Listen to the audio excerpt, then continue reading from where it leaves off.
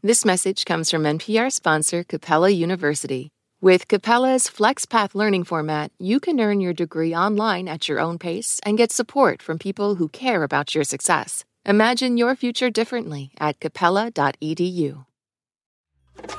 Ah, the satisfying sounds of more sales in your business. And from the sound of it, your business is growing. But you shouldn't have to pay more to scale your business. With Stamps.com, you can import orders from wherever you sell online, find the lowest rates with the fastest delivery times, and instantly deliver tracking updates to your customers and stock up on supplies. Get started at Stamps.com today with code PROGRAM for a 4-week trial, free postage, and a digital scale. Coming up, the most boring person in the world, farting in space, and tax fraud. I'm Emma Choi, and this is Everyone and Their Mom.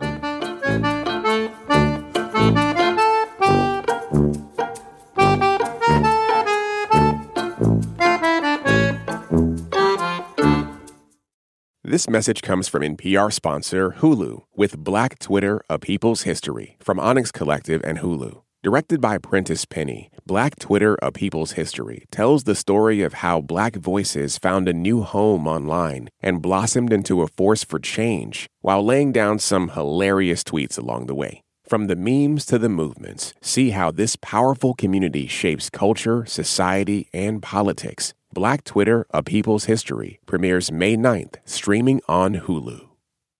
Hey, I hear you have a birthday coming up. Yeah, you. If you're listening to this, that means you have a birthday coming up eventually. And here at Life Kit, we want it to be a special one. Magic can happen and good luck can happen and serendipity can happen if we're open to it. How to have a good birthday, even if you're not a birthday person. That's on the Life Kit podcast from NPR.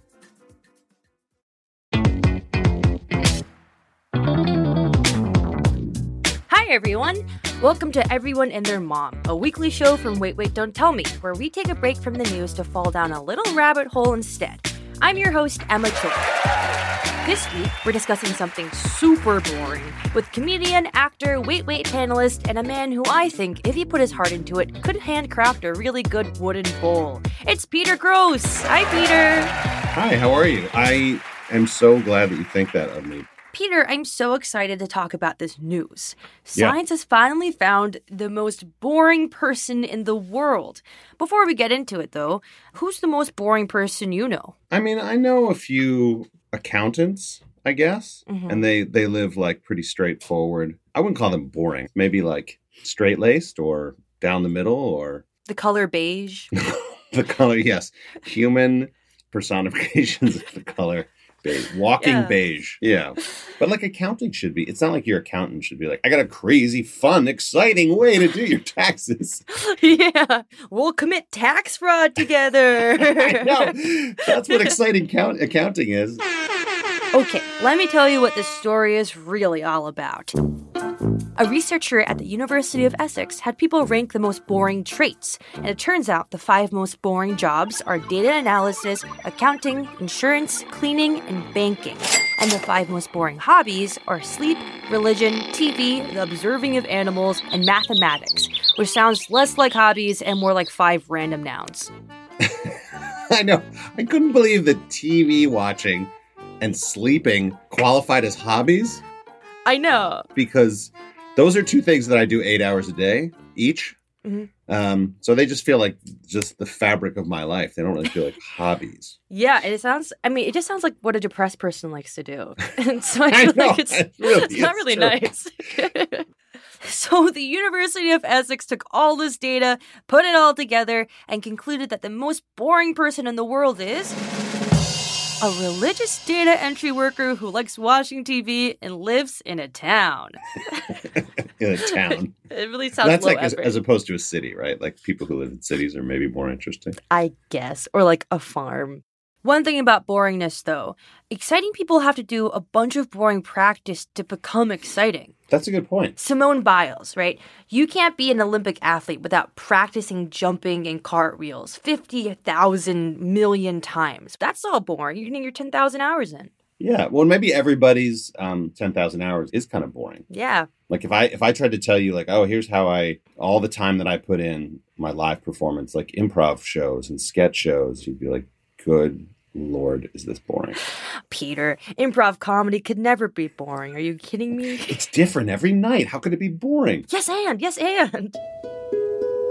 I bet even the coolest, most exciting jobs in the world are boring sometimes. Like a stunt person, or a waitress at the American Girl doll cafe, or an astronaut. Even, going underwater in our spacesuit to dive and practice spacewalking, when you've got, 500 or 1,000 hours underwater doing that, there are probably times when you're like, okay, did I pick up my dry cleaning? I hope I let the dog out. I am NASA astronaut Victor Glover. Yes, you are. Victor, you do something truly incredible, something that people all around the world dream of doing. You go to space, you're an astronaut. But you probably had to do a lot of boring stuff to get there. Yes, there are definitely boring parts to this job. When you do something over and over again, it is easy to find it boring. But we do simulations so that we get used to the technology, the operations, the communication, or the procedure. And that can sometimes feel boring. And some of those sims can be like most of your day. One simulation that runs for 8 hours. The other thing, we have some really complicated and sometimes really long meetings. And that to me is the part that is the most boring. Important. Important, but boring. Yeah. So it's never like you're in a meeting and you think this could just be an email. Like it probably needs a meeting. I mean, often I do think it could be an email, like if it's a slideshow and people just read you the slides, I go, you could have emailed them to me and I could have read them myself. Are there moments like that when you're actually like doing a spacewalk? I never had that experience. I was so in the moment every spacewalk, going out the door into the vacuum of space with your friend. It requires a hyper level of focus. And I think that's where the boring kind of comes in is you're so used to those things that you've done. You've built a sense of what is important, what's basic, and how things should go. Yeah. Can you walk us through what you have to do before you actually start a spacewalk? Oh, absolutely. Yes. You start your day by, you get up and you eat and try to, load on calories because once you get in that suit, once you're sealed up, you're in there with 32 ounces of water and that's it. So I get up and try to eat a decent sized breakfast, not too big because again, you're sealed inside there. So everything that's in there with you is in there with you, Right. And so I eat breakfast and then you suit up into something. You put on these long john underclothes and a maximum absorbency garment. That's just NASA fancy talk for a big diaper. And then you slowly put the suit on and you're in the suit for anywhere between 3 to 4 hours before you go out on the 6.5 hour spacewalk. And so they can be very long days, very long days. After being in space where things are really intense, do things on Earth seem kind of like boring, or do you enjoy the normalcy of being on Earth? I enjoy the normalcy of being on Earth. I like boring. I am okay sitting at home with my newspaper and my coffee and watching my kids or my dog. Yeah.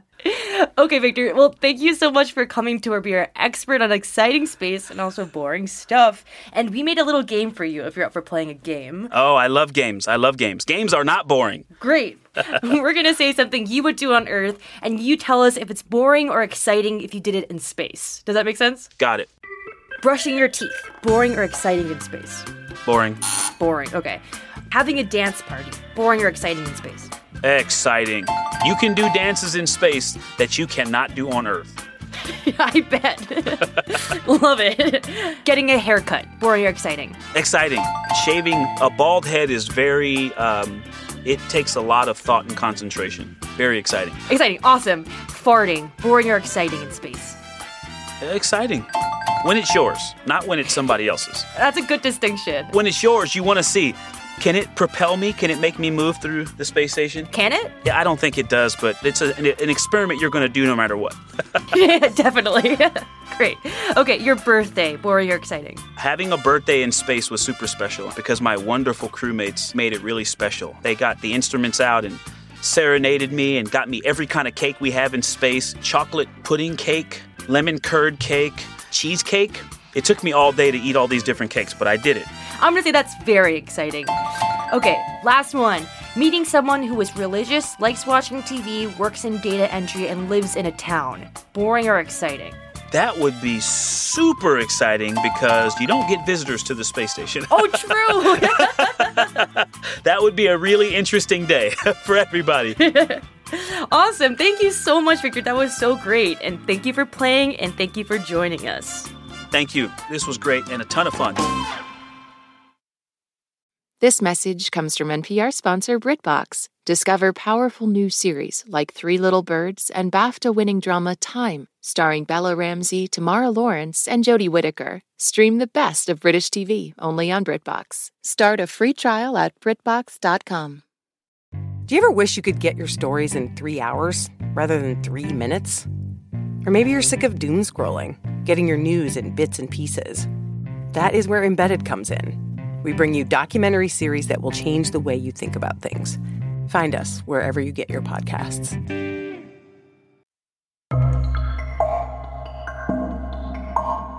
Peter, back to finding the traits of the most boring person in the world. Right. I kind of feel like the scientists in this study kind of just did this, they thought about all of their exes and combined all of their jobs in one and being like, take that, Barbara. You're boring. I don't even need you. I always feel like these studies that get done are always there's a personal aspect to them. There's somebody's getting government funding to just carry out a vendetta against somebody. Right. Can you imagine being a person who's reading this study and you realize that this person is you? Yeah, exactly. I mean, I think that the way this study is conducted, it's about what you do making you boring. And I sincerely believe everybody has something interesting about them. Yeah, absolutely. I mean, Peter, you know, being boring and boring stuff can be a good thing. Yeah. Boredom creates inventions. And, if you are a boring person, maybe you're I don't know, you're so boring that you're not boring anymore, right? Boring stuff is the foundation of the world. You shoot the moon and you become incredibly interesting. Absolutely. The most boring font is Times New Roman, but, we all rely on it. The most boring cereal helps you poop real good. The most boring paint colors makes you feel calm when you stare at the wall for hours on end. There's great things about being bored. What's the most boring cereal, you think? Raisin Bran? Yeah, but there's raisins in there. There's got to be a cereal that's like Total is just bran. I've never heard of Total. You've never heard of Total? Look, I'm Korean. Korean breakfast is just last night's dinner with an egg on top. So right. we never did cereal. I think we should find this person, Peter. I think we should find them and ask them, what's it like? What's it like to be the most boring person in the world? That would be lovely. I would love to hear that. Okay, our producer Haley and I are going to get on the phone, get on Google, and try and find a person who fits this bill. They have to be religious, they have to love TV, they have to live in a town, and they have to be a data entry worker. My name is Evan Halter. My name is Alex Cutler. I live in New Jersey. Are you religious? Yes, I am. Protestant, sort of non-denominational Christian. Yes. Religion is a very important aspect of my life. I am Jewish Orthodox. Next question. Do you like watching TV? Oh yeah, definitely. I just kind of watched through Ozark up until the most recent season. Very interested to see how that's going to end. Yes, I'd say so. I actually used to like to watch news all the time, so I was news junkie. Do you work in data entry? Yes, kind of. I do some freelance data entry for art collections and archives. Okay, the last question. Do you live in a town?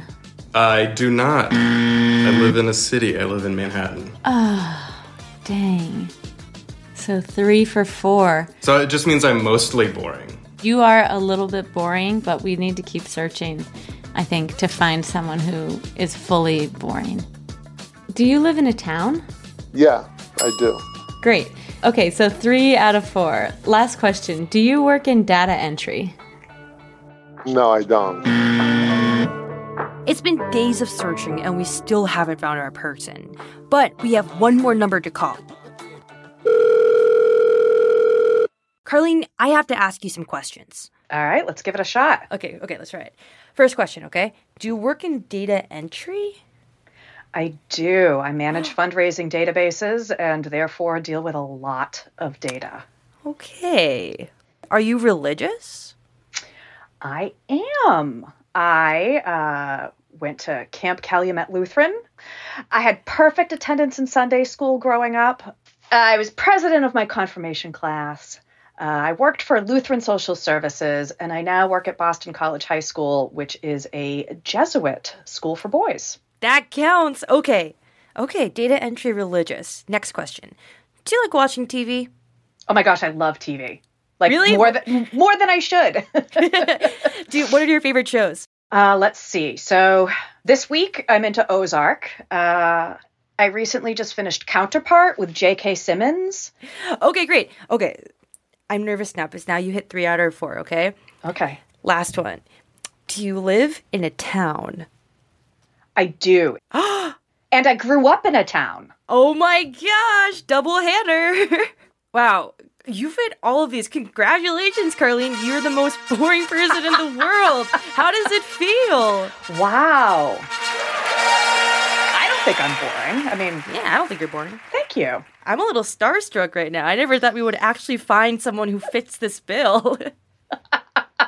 What do you think, in your opinion, what the boring traits are? What should we be looking for? I mean, I don't want to paint everybody with the same brush stroke. Mm-hmm. Fair. If I were to talk about data integrations at every function that I went to, people might find that boring. But when I talk about data integrations with my other folks who present at data conferences with me, they get really excited and jazzed about it. You present at data conferences? I have, yes. Oh my gosh, what is that crowd like? Do you guys throw down? We get together and we just nerd out. And, you know, I've got a super secret Facebook group with some other data entry people, database managers.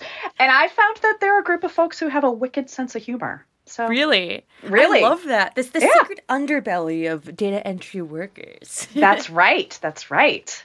Any last words from the person who is technically the most boring person in the world? Oh, boy. Even if you are technically the most boring person in the world, you have things to share that other people will find interesting. You just have to sometimes get out of your shell and be willing to share it. Beautiful. Thank you, Carlene. I'm gonna share that with every person who fits the bill. Thank you so much for sharing with us. Thanks for having me today. Here's the least boring part of the podcast, the credits. This show was brought to you by Wait, Don't Tell Me. This episode was produced by Haley Fager, Zola Ray, Lillian King, and Nancy Seychow, with help from Ian Chillog and Carr from Car Talk. Our supervising producer is Jennifer Mills, and our water boy is Mike Danforth. Lorna White, thank you for jazzing up our sound once again. We love Lorna. Thanks to the lovely Carlene Johnson for being the most interesting boring person we've ever met. That seems kind of exciting to me. And to Alex Kotler and Evan Halter for being not quite boring enough. Cool, I guess. It's a little bit strange to me, you know. Astronaut Victor Glover, thank you for being a cheerleader for boring people everywhere. I love boring. And for teaching us how to fart in space. Thank you to my co-host, comedian, Wait panelist, and one of my favorite Peters, Peter Gross. That's a very delicate dance. You can see Peter in person performing in the play Goodnight Oscar, running through April 24th at the Goodman Theater in Chicago. I'm Emma Choi, and you can find me at Wait NPR and playing the New York Times Spelling Bee, trying to convince the algorithm that booby is a real word. Okay, that's it. I'm done. This is NPR. Bye-bye. I assume I'm not the first person you're calling, so it must be challenging to find that. Yeah, we've been calling a lot of people.